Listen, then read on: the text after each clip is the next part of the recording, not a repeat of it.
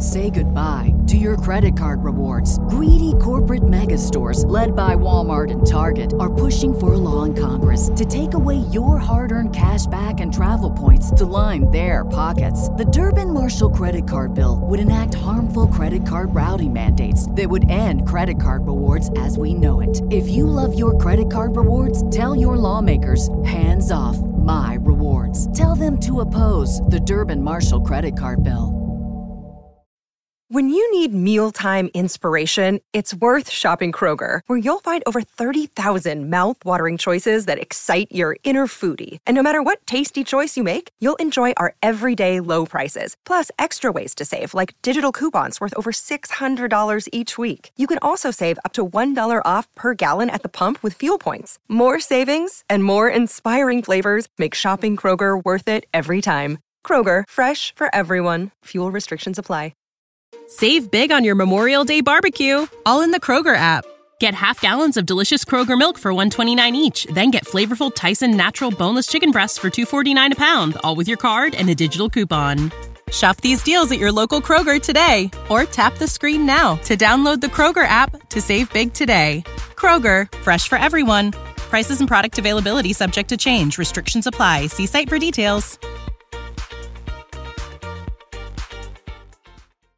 Get ready, Ohio. FanDuel, America's #1 sports book, is coming to the Buckeye State. And to kick things off, you can get started with $100 in free bets as an early sign-up bonus. Plus, when you sign up today with promo code OhioFD, you'll be all set when FanDuel goes live in Ohio. Then you can bet on all your favorite teams in all your favorite sports with $100 in free bets. Just download FanDuel's top-rated sportsbook app. It's safe, secure, and super easy to use. Ohio, this is your chance to get in on the action. Join today with promo code OhioFD. Make every moment more with FanDuel, official sportsbook partner of the NFL.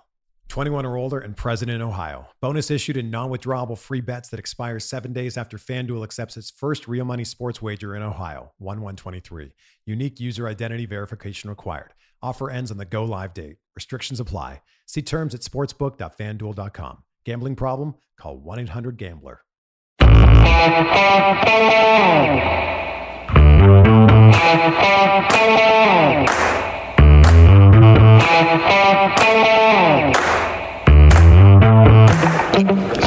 Hi folks, welcome to another episode of Film Study. This is Ken McCusick. Got a special episode for you today, and this is really cool.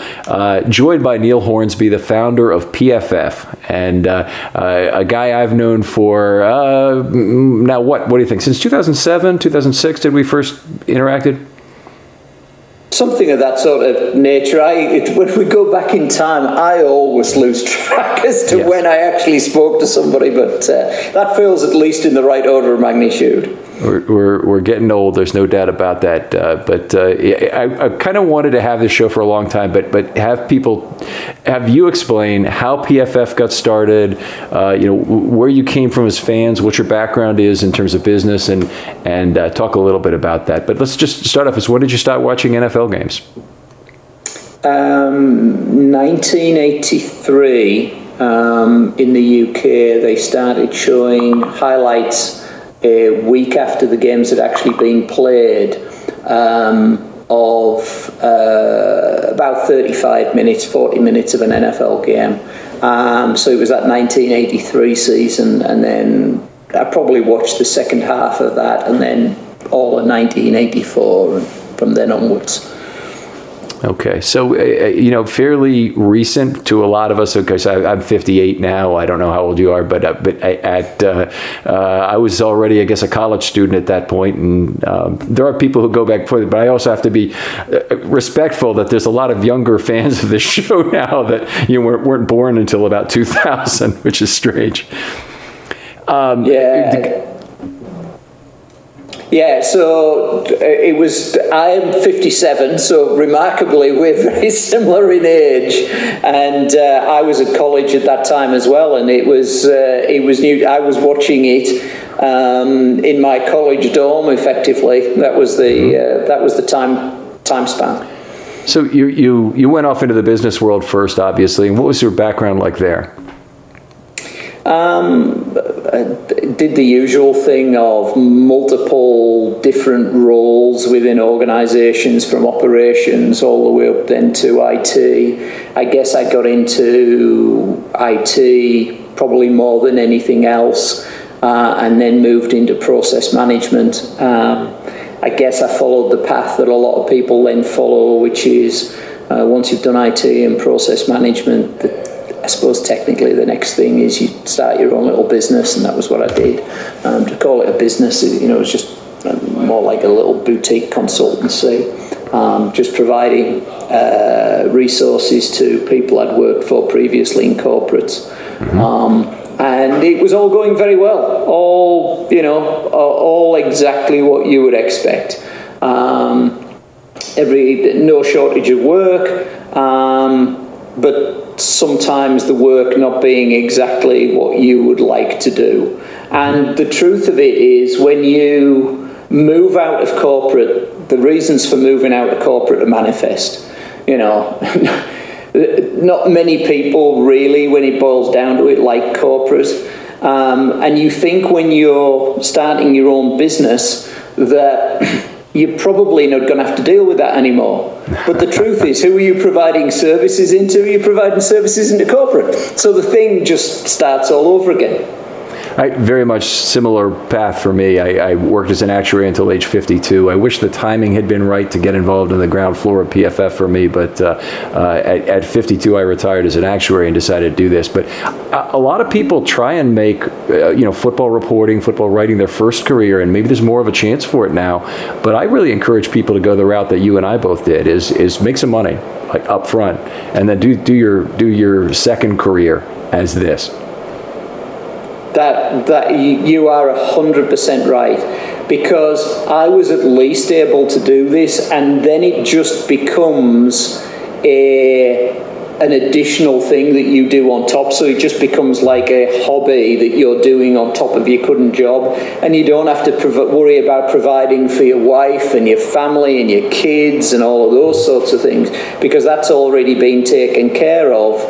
And when you're doing this, it just means that you're potentially taking less money than you would do, and it's just, or you're putting money into a hobby that is worthwhile. I do worry a number of people, as you probably expect, come to me and they say, can I have some advice? And the answer is always yes, with starting as an entrepreneur. But the problem for them is they need it to work. Mm-hmm. They absolutely need it to work, because they're on something of a burning bridge, and they are generally self-funded, so they need to get money in quickly. And when you need to get money in quickly, you cut corners. You don't do things the way that they should be done. Make no mistake, when I started this, when you and I first started talking, Ken, in 2008, whenever it was, 2009, I had no aspirations about making any money out of this at all. No, very similar to you. Why are you so passionate about what you do, and why do you do such a good job of it? Because you didn't need to make any money, so you do it the best you possibly can, because that's what you do when you don't have to worry about money coming in.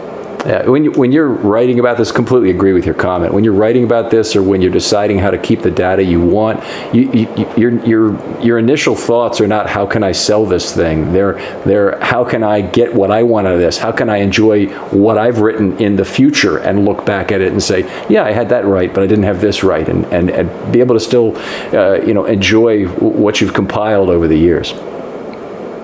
That's exactly the advice I just gave to a young person, and I said, he was worried on the fact that he was trying to do something, it wasn't quite working out, people weren't picking up on it.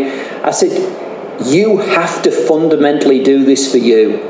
If you're doing this to get picked up by other people, that's not a good rationale. It's the usual thing. Enjoy the journey. If you're not enjoying the journey, then don't bother doing it, because you probably won't enjoy the results when you get there. Okay, so let's turn this discussion back to PFF, because I think a lot of people really want to hear the discussion as it relates to football. So what kind of system did you start writing this on originally, and what information were you collecting? So pen and paper, like as everybody does, then into an Excel spreadsheet, like everybody does, and then we needed something that was a little bit more relational. So I then wrote the very first PFF in Access, and by me saying wrote, if any of our IT guys heard me writing things, they would laugh. You know a little bit of SQL, and you think that's you're the bee's knees. But I put some things into Access, and we built a little system in Access. And then I have a very good friend who's now our CTO, and who's always been one of the best IT guys I've ever known, a guy called Ian Perks. And I paid him probably 20% of his going rate to then automate some of the processes just to make it easier to do what we were doing, and then to shoot it up to it's the usual thing. There's three parts to anything that we do. There's the data acquisition, there's the database, and then there's the visualization. Mm-hmm. That's still the case. It was the case in the old days. It's still the case now. It was just in the old days. The data acquisition and the database were Access, and the data visualization tool was some form of PHP up on the web. That was the answer, you know. All right, and then PFF first came out in some kind of web-based format in 2007, if I recall correctly. The first games were scored and put out there? That's correct. That's absolutely. It was just the last few games of the season. I think we did all of the playoffs. But yeah, that was the very first games, and then the first season that we did in full was 2008. Okay, and then since then you've gone back and completed 2007 and went back into 2006 as well, right? That's absolutely right, yeah. All right, I have found it very difficult. I did go back to the beginning of Ravens history, going back to old video that's very difficult to gather information from, to get the defensive packages for every play. And you know as well as I do, from a broadcast video, you have to make some assumptions to go directly from that to a full 11 about defensive package. But that was worth the journey. Where I had a lot of trouble was going back for the offensive line and scoring every play. And we're back in 2005, and we're kind of getting bogged down at this point. Yeah, we didn't find 2006 too problematic, but I could well imagine going back. I was watching some old, you're the Ravens guy. I suppose I'm the Marino guy, and watching some of the early 1984, 85 Marino on tape. I keep on looking at it and thinking, oof, this would be a little bit tricky to do anything too rigorous on this type of quality. Mm-hmm. I noticed the NFL had gone back with their All-22 stuff, and I don't know what they were looking at All-22 video they actually had on the old system to try and get participation by play into the late 90s. And they'd done it, right on the money. And one reason I know is the Ravens got away with a single play with 13 on the field to end a game in 1998. And it's just really weird. But they came up with, 11x plus 2 was their number of total snaps played by the defense. And so they got it right, and I was really surprised by that. And anyway, I wondered, how far back do you know that they have that All-22 video, that they could actually do something with it? And do you guys have access to it? It's one of the things I'm probably most annoyed about on the entire, I shouldn't say on the entire planet, it makes a real problem sound trivial. But I know there are legitimately NFL teams' video departments who are throwing away all 22 footage that you cannot potentially ever get again, just because they don't have the space. It's ridiculous, and I'm desperately trying to find as much of this stuff and archive it as I possibly can, because I don't care, we'll pay to put the stuff somewhere to get the stuff up. I'm not asking anybody to do anything, just please give us the footage and let us at least archive it, because the idea that this is being lost for all time from as little ago as, say, 2001 and 2002 is ridiculous to me. That's really valuable historical information about the NFL, and the idea that somebody's throwing it in a dumpster is it's abhorrent. Yeah, absolutely. That is really sad, and I wish they would do that. I assume you guys still have access to the All-22 currently, where we're analyst community is really struggling with the current situation in Game Pass. Yeah, because we get it directly from the teams pretty much as soon as it goes live for any of the NFL teams, because we're not providing that onto anybody else. We are simply using it to provide information back to the NFL teams. So we get it under those auspices, which is that it serves them no purpose not to give us it as quickly as possible, because they know as soon as they give us it, they get the information back that they need. And we're not passing it on to anybody else. It's simply they provide it to us simply to allow us to provide them the information back more quickly. I'm wondering who else now has access to that All-22 during the preseason, because you see all 22 clips are out there. They're not from PFF, they're from CBS, and they're from other news units. But the analyst community, Game Pass doesn't have it currently, and we're struggling with that at present. So we have to get. I hope it's going to be back for the season, but I didn't really see it in the description of what NFL Game Pass is going to be this season. So I know you're not. It's not your problem. It's more our problem. But it's something that's very frustrating on our end. Yeah, and it's just, as you well know, it's impossible to do a number of the things that we do. Well, a large percentage of the things that we do, the vast majority of the things that we do without that footage. I couldn't conceive of not having it. It's, we wouldn't be able to do it. And as you know, we've got all 32 NFL teams as customers. Yes. They'd be the first people to shout at us is if we didn't get the data back to them by the time that their SLAs require. So did you first get all 22 then in what year? Because it wasn't available in 07, 08. To the general community. When did you guys first get it? Oh, that's a really good question. Probably when it became available on Game Pass. So it's like probably 2011? That was the first. Something like that. Okay. Something like that. We may have been getting it from some teams at that stage. But I can't recall exactly. My mind as I get older, I lose track of exactly when these things happen. I know how that goes. Okay, well, let's move on to another topic. The scoring network itself has been always one of the most difficult things to put together for any kind of new enterprise that's looking at football data. And, I just as a guy who does one team and does it fairly intensively, I know finding 32 of me would be very difficult. And you don't really need 32, you need more than that, because you need reviewers for that information. And you guys have, a couple levels of review. First of all, tell us about building a scoring network, and then second of all, building those levels of review and what those look like. So clearly when you're starting, you aren't doing much reviewing, because you're just working on the principle that, this isn't for anybody else, this is simply for you. And you're going to do the job as well as you can possibly get it.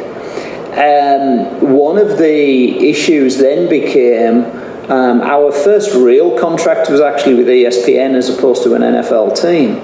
But they're looking for a level of accuracy which is, they don't want to be paying a not insubstantial amount of money for something that's, inaccurate. They need to be accurate. So we had to put levels of checks and balances in. And the first one, obviously, was in terms of player participation.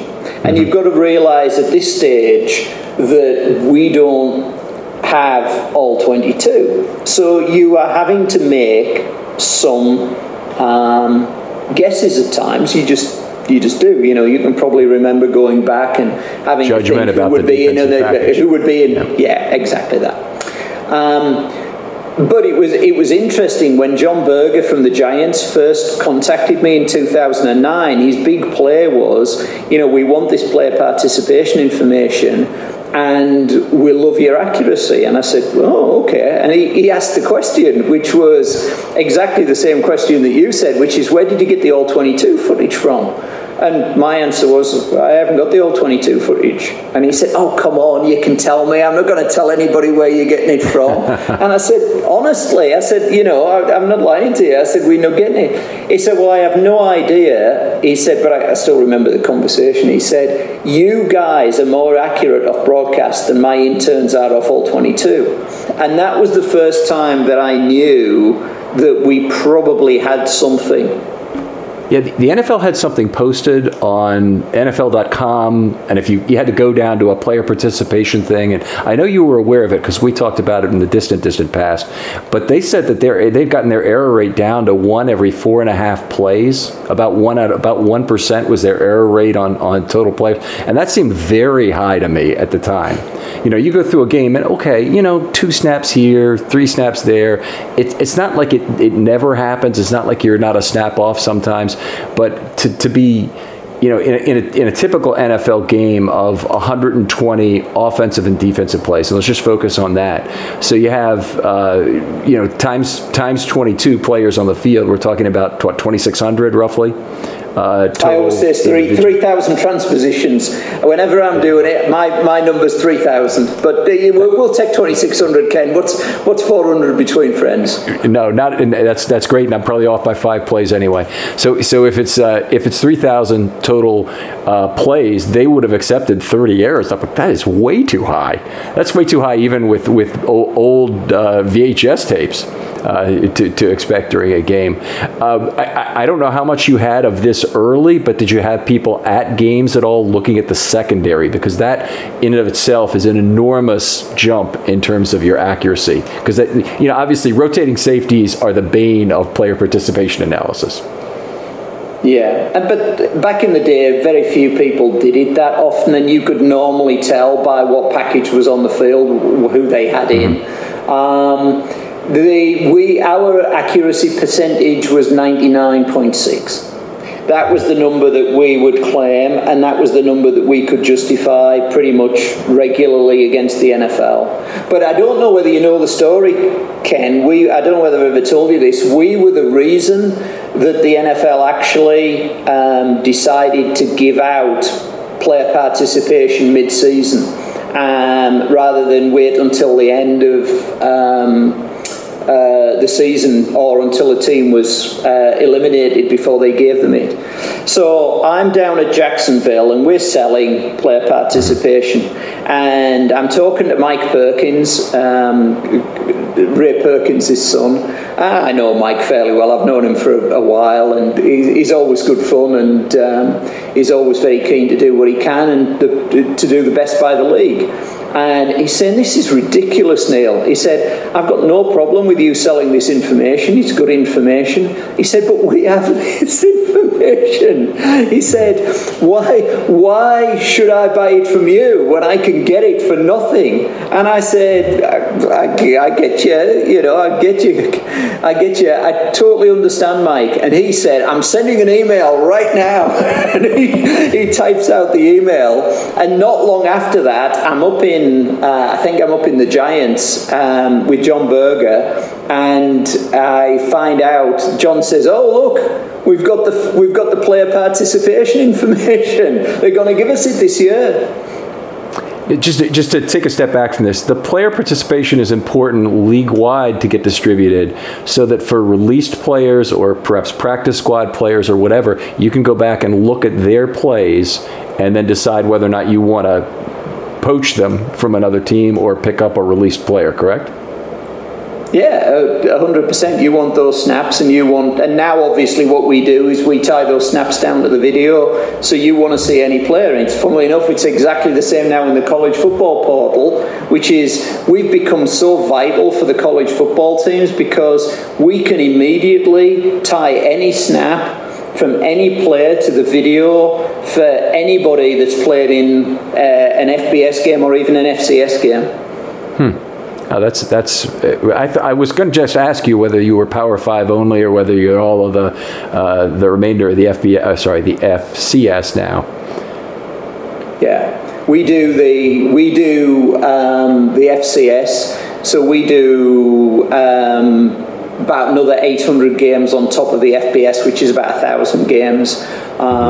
So we're doing all of that now as well. And again, that's incredibly valuable. And one of the things that we do is we do special teams participation as well as special teams analysis, because they want to know who those guys are and what they're playing on special teams, L1, L2, what roles do they have. So that's an incredibly valuable thing. So no, we do all of the FBS. We only have a couple of customers who are FCS, but we have 103 of the 130 FBS teams as customers now.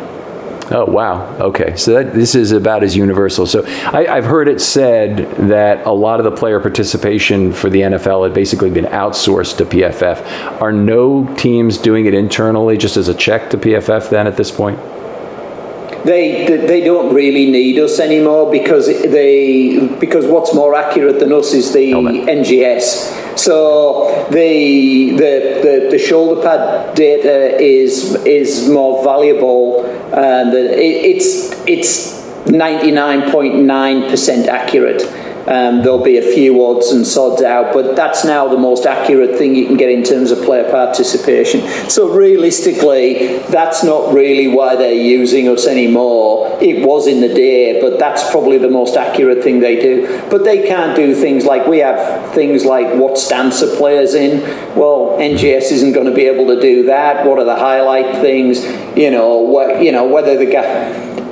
NGS is okay doing some of those things, but it can probably get to 80% accuracy on a 9 route tree in terms of routes. We have 216 routes defined that we provide the NFL. Okay. So the idea that something is going to come and be able to supersede that anytime shortly is, I think it's a little bit of a pipe dream to try and get down to that level just at the moment. It'll come, but I think you're probably going to need to go to video tracking to enable them to do that level of accuracy.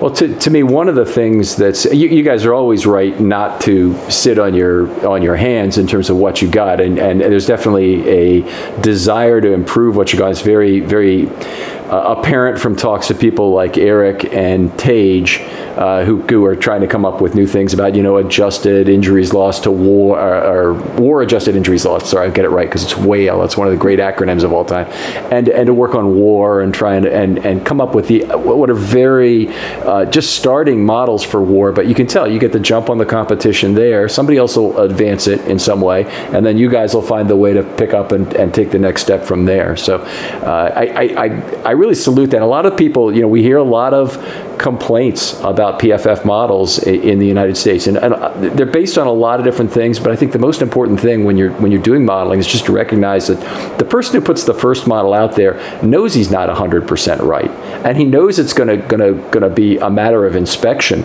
And you when you put your first model out in 07, you had to realize that too, and then you really, I think, gained from talking to other people about what was going on, and then continued to build a better model, until ultimately you've got what you have today. I have never ever believed that that anything is ever going to be perfect. You just know it isn't. The idea when somebody comes after you because your model isn't perfect, that they're just upset that you've got a model that they haven't got. That's all. Yeah. Because nobody's building a perfect model. I used to say to all the NFL coaches or anybody that used to criticize the model, let us, number one, explain it to you, because I think it's doing something that you don't think it's doing, point number one. And point number two, it's not perfect. It's a tool, just like any other tool. I think it's a very good tool, but help us to make it better. Understand it and help us to make it better. And I have never, ever had an NFL coach or anybody, a scout, come to this office, and we've had loads, come to the office, and when we've explained to them, the general response is, oh, now I understand what you're doing. And once they understand what we're trying to do, there's a lot more understanding in terms of what it is we're, we are not trying to tell you that this player is definitively better than this player because they're 2 grading points different for the whole of their careers. It's just in everything you do, it's nuanced. Everything's nuanced. And I think anybody who wants to say this player is a 72 grade and that's it, and what does that mean? It's an inadequate measure. We just simply provide one tool of many tools to try and help people understand the performance level of a player. Now, I wanted to go a little step further on this notion, is the onus of transparency that exists in modeling. This is definitely true for any kind of actuarial work. If you want to show marketers that their product isn't making the company money, you better be able to do it directly.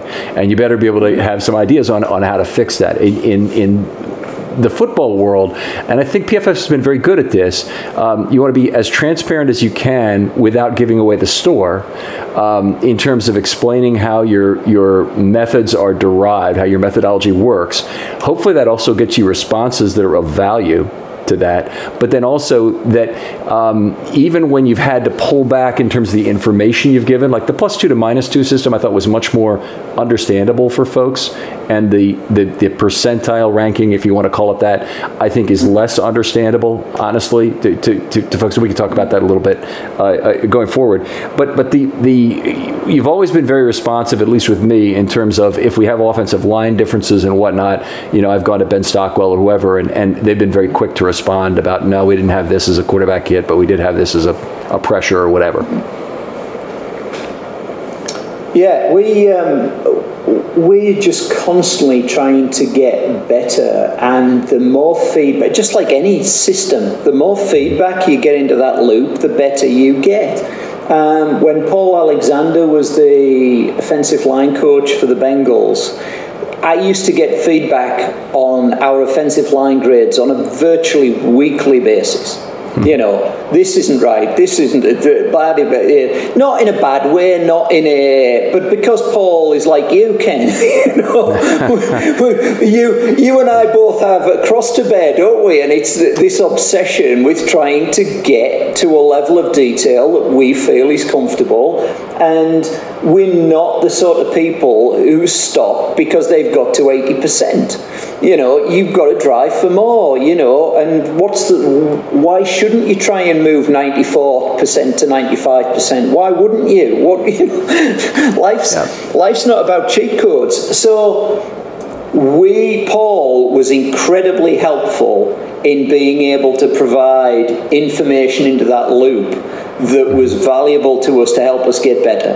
And I think it came to a culmination when he called me one morning. He knows I'm the sort of person who gets up at ridiculous o'clock. He calls me, it's 5 o'clock. Who else calls anybody at 5 o'clock? My phone rings at 5 o'clock in the morning. And it's Paul, and he said, Neil, I need to talk to you about these grades. And I was thinking, oh, God, have we really screwed one up so badly that he wants to talk to me at 5 o'clock? His offensive line weren't playing that well, and he'd taken 600 of our grades, and he'd gone through them and tried to bucket them into, rationale as to why those negative grades had happened, So you gave him the play-by-play data to do this? All the teams have the play-by-play data. Okay. All the teams have that play-by-play data so they can look at any grade at any time and be able to assert. We have to have that. You have to be able to sit there with Jim McNally and say, look, here's all of the 17 times we downgraded Bobby Hart. Because if you can't do that, then how are they going to trust a system that says we graded Bobby Hart as a 57? You need to be able to take it down to the level of detail. So I know he was coach for the Bengals forever, for 20 plus years as an offensive line coach, right? So I was thinking he was closer to the beginning, and you're really talking about the earlier years of PFF when you wouldn't have had the individual by grade plays published to anybody because you didn't have a team client yet. And he might have talked to you at that point and it been the case. But I know he came back. No, I'm talking about more latterly. He's been a consultant to the Bengals for a number of years. So that's I know Jim pretty well. We get on very well indeed, and he's just a real friend to the show. One of the guys who was, I know, instrumental, or maybe not instrumental, but was a guy who wrote to you often was Evan Mathis, right? That when he was still playing. He didn't. He would get involved from time to time. He would be interested in things. And one of the biggest concerns that I do have is that people feel that the people who get involved somehow get their grades changed. You know, there's this interesting assumption that, you know, we amended Evan's grades, or we amended Richard Sherman's grades, or we amended Chris Harris's grades because they were, you know, kindly to us. That is the biggest load of bullshit that there's ever been on the planet. Our total ability to be able to do this relies on us being scrupulously honest. And if anybody knows anything at all about us, we will walk over broken glass to get a more accurate result. We'd rather lose the whole company than do anything nefarious to try and make more money. This company was never made or built on trying to make money. Why would you start now? Why would you start trying to do things to, you know, add additional revenue to your product? All we're interested in is just building the best and most accurate, thoughtful football database that we possibly can. That's all anybody who works at PFF's interested in. It's fair enough. I really wasn't digging for this. I was looking for other offensive linemen who are looking at that and players that were active talking to you. One thing that does happen from time to time is a lot of parents and wives of NFL players, not the players themselves, so you know what's going on with that, actually follow me, and then they want to say things about their children or whatever once in a while. But that definitely does happen. I'll say that. Let's talk about the next step I really want to do was the metrics that were appealing to a broad group almost immediately. So in the old +2 to -2 grades immediately showed up in that green and red platform, and it's still, you know, it's multicolored, you know, I guess green to red or blue to red that you have right now. But it was always like an appealing thing to look at right away in terms of those +2 to -2. How well were the other statistics that were they're not advanced statistics is the wrong word, but they're the signature statistics? Yes. So tell me about how those were developed and how those were initially received. So, as usual, back in the day before we got any mathematicians at all, we're just a bunch of guys who are just putting things out that we think are interesting.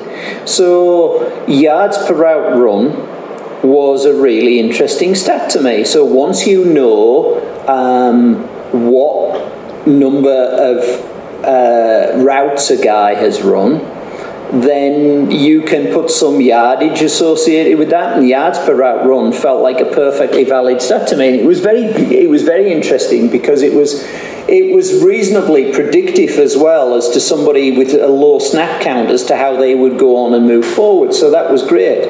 But it's really great these days because the guys are now coming and saying, we like yards per route run, but we can make it better.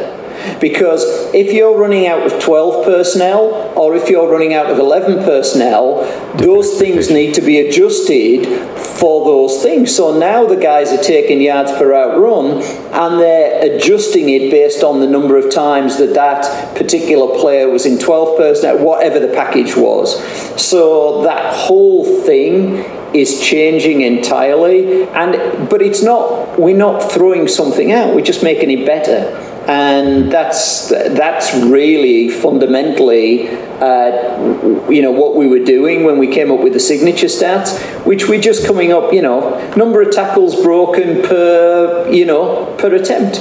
That seems like a perfectly viable thing to me. And interestingly, coming out of college, that's quite a predictive thing as to whether the guy will do well at the NFL level. Mm-hmm. I just, in hearing you describe this and the steps you're taking to make it better as you go, that's what model building is all about. And if an actuarial student came to me and he wanted to present something a certain way, and he shows me the cash flows, and I say, it's a good thing if I tell you, I want you to highlight this, I want you to put the formula up here, I want you to add me one column over here. That means I'm working within your format. And that's what they've done when they've started with yards per out run, and they want to use that as the adjusted basis for 12, 11, 01, whatever it might be, personnel. But if I really didn't like your plan, I just turn the sheet over and go, Roman numeral 1, 2, 3, 4, here's how we want to show this. And they didn't tell you that. So they knew they had a good model. And I think your point earlier about when a guy hates your model, it's because your model is pretty good to start with. And there might be small differences he would take, but he would start with your model. I think there's a lot of it. Listen, is there some stuff that we've done that's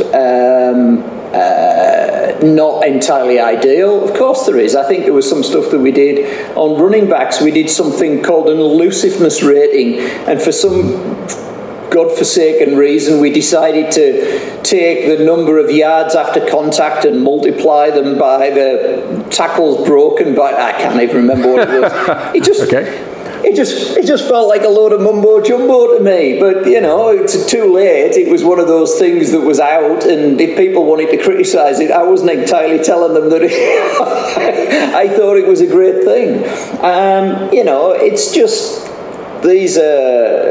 Do we agree with everything that we do as a company? As the company scales, you're going to have people who are going to have different ideas than you. It's one of the great things about a company scaling. People come in with different ideas, and it's not all about you or your ideas. It never really was. It was about a group of people with different ideas who could take a model, somebody's done it, and go, that's okay, but to your point, I think I can go one better. And then somebody else coming along and going, I think I can go one better. And that consistently building on success is fundamental, really, to what we did. If we look back on what we did back in 2008, we'd probably hang our heads in shame. But, at the time, it was the best thing out there, and it was the best start out there. Yeah. That's exactly it. It's everything's relative to the time at which it comes out. And, what are we now? People would have said we were a data collection company back in the day. Yeah, that's fine. Realistically, now, we're probably a software company, Ken.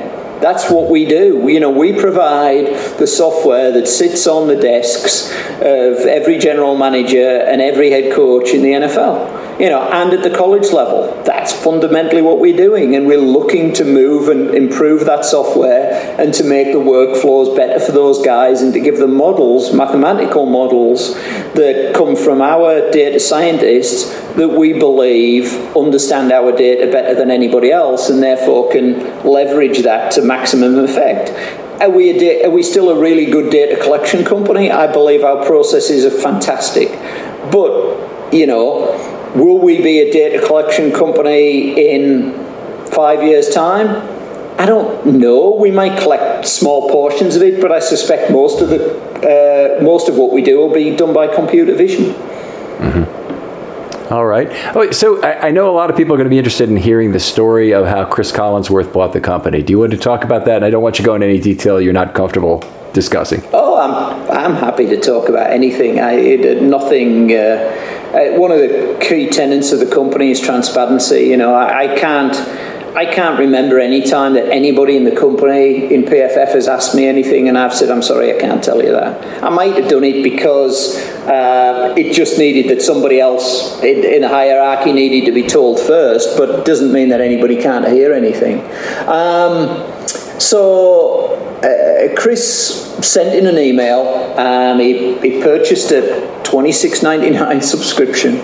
And he sent an email and said, "Can somebody call me?" He's in his hyperbole, but probably not a million miles away. 2.5 minutes later, I called him and said, "Hi, I'm Neil Hornsby." And the way he tells it is, once he heard the English accent, all he could think of was, "Son of a bitch! This guy's just swindled me. This Englishman's just swindled me out of $26.99." So it was, but we got talking, and I told him, you know, what we did. And obviously, the big thing for him was when I told him we had 13 NFL teams as clients, he couldn't believe it. He said, "How on earth have you got 13 NFL teams as clients?" I said, "Well, you know, we have." From from England? I said, "Yeah." I said, we do. So that was the big selling point for him. 10 days later, he made an offer to buy the company. And 10 weeks later, the deal had been done. And I and my family were on our way to the US. And the usual thing is, whenever you're selling your company to somebody, I've always seen PFF as like the daughter I didn't have. You know, I would have loved a daughter. I had 4 boys. I'm very lucky to have 4 boys. No question. But I would always have loved a daughter. And I treat PFF like the daughter I didn't have. So it feels like you're selling your daughter to this man who you don't really know across the pond. And obviously you're keen that he looks after her. And I have to say, and I've said this a number of times, but my expectations of Chris were relatively high. I'd heard a lot of good things about him. Everything that he did during the deal was incredibly positive. However high my expectations were, he massively exceeded them. I know there's a number of people, everybody does it, you know, everybody doesn't like commentators on games, you know, and Chris takes it just like everybody else. But I can tell you, as a businessman, he's been phenomenal. You know, I know people who have been CEOs and in business, because that's, I guess, what I used to do, for 20 years, who couldn't hold a candle to him in terms of his business acumen. He's just been absolutely outstanding. He's taught me a lot about business that I thought I knew, and I in hindsight, I probably didn't. And I think more than anything else, he's taught me how much trust matters within a business, how much trusting your people matter. So, I was probably, to start with, a little bit of a micromanager. It's your company, keen to make sure, you know, one mistake, one $50,000 mistake either way at the start of a company can sink you. So you would rather that's in your hands as opposed to somebody else's. And he showed me as we grew the company what you could get back by trusting people to make those decisions. And what I've learned is, the more you trust people, the more they give you back. The less you trust people, then they live up to that expectation as well. And Chris is the person who taught me that. And it's if anybody ever says you're too old to learn something in business, you know, as I said, I'm 57 now, and I'm still learning something about business every single day. And all I know is just how much I don't know. But that's the fun of it, you know. That's why I still love this, and I'll probably be doing this until Chris throws me out. Now, this may be crossing the line here, but I'll ask the question. Round numbers, what did PFF go for to Chris way back when? And what year was it, by the way? You see, I'm happy to tell you that from my perspective. I just don't know that... Fair enough. it's right to tell you from Chris's perspective. Here's what I would say. I think we're just about to probably do a deal with an external party, and if that comes about, I'll give you the numbers then. Fair enough. But if it comes about, Chris will have made an absolute ton of money. Okay. Well, the long-term impact of PFF is one of the interesting things, because I think it really has changed a lot about football. I mean, obviously, football had never previously had any meaningful week-to-week stats on defensive or offensive linemen in particular. Linebackers were judged by a different set of metrics than they are today. Cornerbacks, you had very little on as well. Only offensive skill positions with their plethora of stat counting had much. And then it's a lot more today with expected yards per carry and rush yards over expectation, I should say, some of the recent things that have been done. But how do you think PFF has changed the game in that way? And I'll talk about two specific things, All-Pro and Hall of Fame selections in particular. Yeah. Hall of Fame selections, I don't think we're far enough down the line, and I'm not. Is Megatron the first person who we have every single season for that's gone into the Hall of Fame? I don't know. I think that might be the case. I need to go back and have a look at that. There's the Hall of Fame, I think, has got a lot further to go. I think the All-Pro, we've definitely had an impact on that. I don't think there's any question at all that you can look and see, particularly along the offensive line, some people that potentially wouldn't have been selected if PFF hadn't have existed. You've got to remember that PFF was founded a lot on what Paul Zimmerman came up with as well. So he was really one of the people that I looked up to the most. And one of the reasons that I looked up to more than anything else was, number one, he had a methodology that he could articulate on a game-by-game, play-by-play basis as to why he got it. That was more than anybody else, even close to anybody else. And number two, and this might sound a little bit, but his were different than anybody else's. You could tell he was not following the sheep. He would happily put some random guy in and justify it. And I think that's what we've always been able to do. We have never, ever backed away from saying, here's what we think, and here's why we think it, and we can go down to a play-by-play basis. We were on to Marshall Yanda virtually before anybody else. When he was playing tackle, you remember in the days when he came in and played tackle? Sure. Yeah. Marshall Yanda could have probably been a Hall of Famer as a tackle, frankly. He was that good. I was surprised. I was somewhat shocked that they moved him inside. Now, clearly, he's a great guy. A Hall of Fame guy, in my opinion, not question. And but he was immediately obvious as good in his first year. And I don't think anybody else, you may have seen it, Ken, but then again, you're just looking at the Ravens, so how do you judge that against everybody else? We're at least given the judgment. You may say, look, given the numbers that I've seen for other Ravens players, this was a pretty good season. What we were able to do was to put that into the context of everybody else as well. Yeah. And I think we've done a lot of that, and I think there's been a lot of people that we've identified pretty early that have then gone on to be really, really good players. Chris Harris we were on to very early. Richard Sherman we were on to very early. A lot of Marshall Yanda, a ton of players. And also, we're probably far more negative on certain players where there's an amount of hype. The big one that's always stood out for me, and I would be very disappointed at the Hall of Fame if he was considered, not because he's a bad guy or anything like that. I just don't think that this is the level. But Maurkice Pouncey seemed to pull in a level of hype that was well beyond the standard. He played like a perfectly averagely reasonable centre. Was he as good as Travis Frederick? Not even close. Were he as good as Nick Mangold? Not in the same planet. Was he as good as Alex Mack? No. But why on earth is everybody talking about Maurkice Pouncey as if he's the second coming? I have no idea.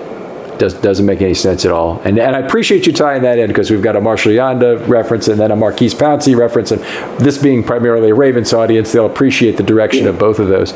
I did want to say that I think that one of the ways you could see PFF has really impacted All-Pro voting, for example, is to look at how often the All-Pro by position changes, particularly at positions like offensive line and defensive line, where there wouldn't have been data in the old days, and you would see the same guys win it 8-9 straight years. And you and I both know, not only is there a fair amount of variation from game to game in terms of players, there's a lot of variation from year to year, because players get hurt. And, they have bad years. At times a block or a shoulder bothers them. They probably shouldn't be all pro, even if they toughed it out and played 16 games a lot of time. I think that change to the frequency of change in who gets the All-Pro is probably one of the biggest artifacts that PFF's had a real influence on it. I agree with that. One of the stories that I like to tell, because I think it plays to a little bit of this idea of variance, and also what you were talking about previously, or what we were talking about, probably I was alluding to, which is what people think we're doing when we're providing a grade on a player. One of my favourite stories is Bobby Sloik. Worked for us for a number of years. We got a call from Mike Shanahan that this was a good guy, could we take him in? Bobby worked for us for 2 or 3 years. He was fantastic. I think we helped him and he helped us an absolute ton. When Kyle got the job at San Francisco, Bobby then went on to work with Robert Saleh in the defense. He's now working for Kyle, I think, as the passing game coordinator. But Bobby tells the story that when Robert Saleh was there, he went and he was talking. He said, "So what did you do previously?" And Bobby said, "Well, I worked for PFF." And Robert had said, he said, "I'm not really sure of their grades." He said, I don't necessarily agree with them." And Bobby had said, "Okay, give me an example," as we normally do, And Robert had said, "Well, Talvin Smith, he was with me in Jacksonville. PFF, didn't say he was very good, and he's clearly very good." And Bobby said, "Well, I didn't think he played that well last year." And Robert's response was, "Well, no, he didn't, but he's a good player." and that's the point. I think coaches have always had this view that a player is judged, their grade on a player is the talent level. And how that player plays against the talent level is down to them. Mm-hmm. Yeah? So this player is this talented, and then they move up and down from there. But that's not really the player's thing. Whereas we know that a player has variations for a whole host of reasons. Sometimes he's injured, sometimes he's got an unfavourable matchup because he's asked to do something that is probably outside the scope of his control. Sometimes he just goes against a more difficult player, or a player with a playing style that he's not particularly good at dealing with. Do PFF grades account for that now, for the opponent? No, and they never will. So my response to that was, and I always use the example of Bobby Massey. So Bobby Massey, for the first few, I think it was probably 2012, Bobby Massey for the first 8 games of 2012 was the worst graded tackle in the league playing for Arizona. For the last 8 games, he was a top 5 graded tackle. So how do you grade him? And when do you make the cut? So you could say, do it for the first 8 games. Well, what happens if those 8 games had been up and down so he'd been an average player, but it had gone up and down. The other example I always give is Nate Livings, who was I thought you were going to tie that back, if I can hold you for a second. I thought you were going to tie that back to who Bobby Massey played in the first 8 games as opposed to the last 8. Was it something about the matchups? It was nothing to do with that, sorry. And I was going to tie that. What it was to do with was just the fact that he saw the light after 8 weeks. It clicked for him after 8 weeks. There wasn't... But when do you switch? Are you saying that Bobby Massey, are you going to give a guy going against Bobby Massey in the first weeks of the season a downgrade and a guy going against Bobby Massey in the second? How do you do the mathematics that's involved in that? Are incredibly tricky, particularly when you tie in the thing that I was going to tell you about Nate Livings, which is we graded Nate Livings. He was a guard for Cincinnati, and he went on as a free agent to Dallas. Unfortunately, he was injured, so he didn't play out after about a year after signing a big free agent contract with Dallas. Nate Livings we graded as slightly above average.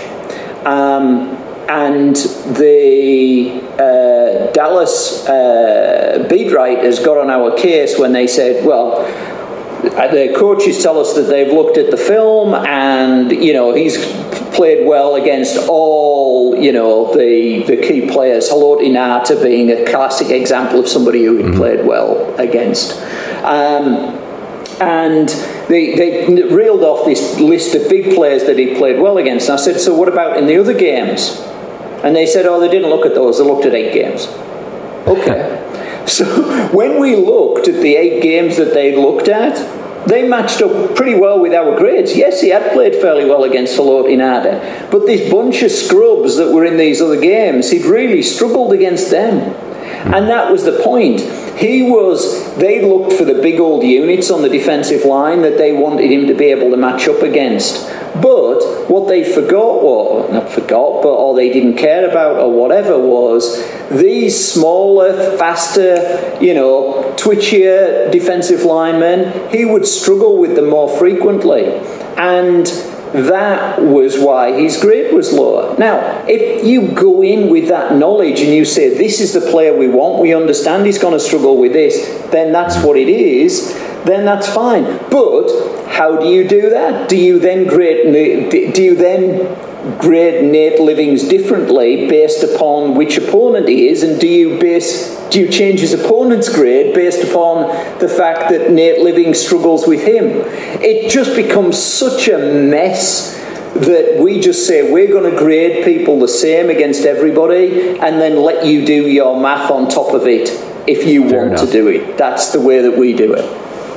Fair enough. I appreciate that. Well, Neil, it's been a pleasure having you on here. I really appreciated this hour here that you could make this for us.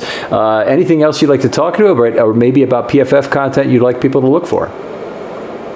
Yeah, we're always putting new content out there. I think you know that we have a couple of subscriptions, an Edge subscription for people who are probably more interested in fantasy, an Elite subscription for gamblers. Those are out there and are selling incredibly well at the moment. The Elite subscription is it 40% off right now? It was just recently, and I know I picked it up. It was recently. You've just missed the sale, unfortunately, at the moment. All right. But it's doing very well. But I just wanted to say thank you to you, Ken, for all the help that you've given me over the years. You've been a big friend of PFF. So many friends of PFF, all the way down, and that's one of the key things, and that's one of the nicest things about this business. I have to say that in football, probably the most surprising but the most pleasant thing is the amount of really good people that there are in the business. I can count the negative conversations that I've had in football in 15 years on one finger. Mm-hmm. One finger with one person is my. Okay, let's not talk about who that is. No, we're definitely not going to talk about who that was. And it was only one, and I had plenty of other reasonable conversations with that person. But that's it. Football is a wonderful place. It's great. The amount of coaches and front office people who've been wonderful to me personally. I was just expecting people to think, this English guy, what does he know? And they'd have probably been right, but everybody's been so pleasant, yourself included. You could have given us the time of day, Ken, and I appreciate you for what you did in terms of helping us with our player participation and everything that you've done since then, in having us on the podcast and having the guys on the podcast. It's really good, and you're just another friend of the show that hopefully will be a friend for many years to come. Pleasure's all mine. Your guys are always great to talk to, and they're very dedicated football people. And, I hope a lot of Americans can listen to this podcast and get past the accent a little bit in terms of some of the prejudices people have for foreigners, examining our game. And frankly, it's completely unfair. And if we have a problem, it's because we haven't moved quickly enough to change things. And if you have a problem with Neil, believe me, you're going to have bigger problems with the Austrian model builders who are coming in and telling you what rush yards of over expectation ought to be. And they're not. They've watched a couple of football games in their life in some cases. So get with it. If you're into this, it's a great thing to try as a hobby, to do as a second career, I think, as Neil and I have both mentioned, and it's a lot of fun. But be ready to do some work in it too, in terms of really building your own model from scratch and doing some of that work by hand, probably starting either on paper or maybe on a spreadsheet today. Neil, thanks again for joining us. Really appreciate you joining us. No, anytime, Ken. I'm always, me, any opportunity to talk football. I had 45 years of not being able to talk football or whatever it was, and the last 15 have been a lot more interesting. All right. Well, maybe next time we'll have you on and we'll talk really football instead of company building in some way. I mean, I think this is interesting to a lot of people, but I think they'd also like to hear what Neil Hornsby has to say about football at some point during 2021. I'm much better at company building. Now, if you want to talk football, get the guys on, get Renner on, get the guys who watch a ton of... the company's too big now, Ken. I have to concentrate on being the CEO.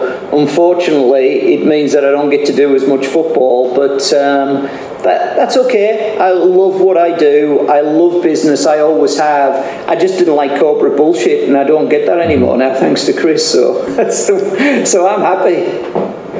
Absolutely. Well, thanks so much, Neil, and we'll talk to you next time on Film Study. All right, man.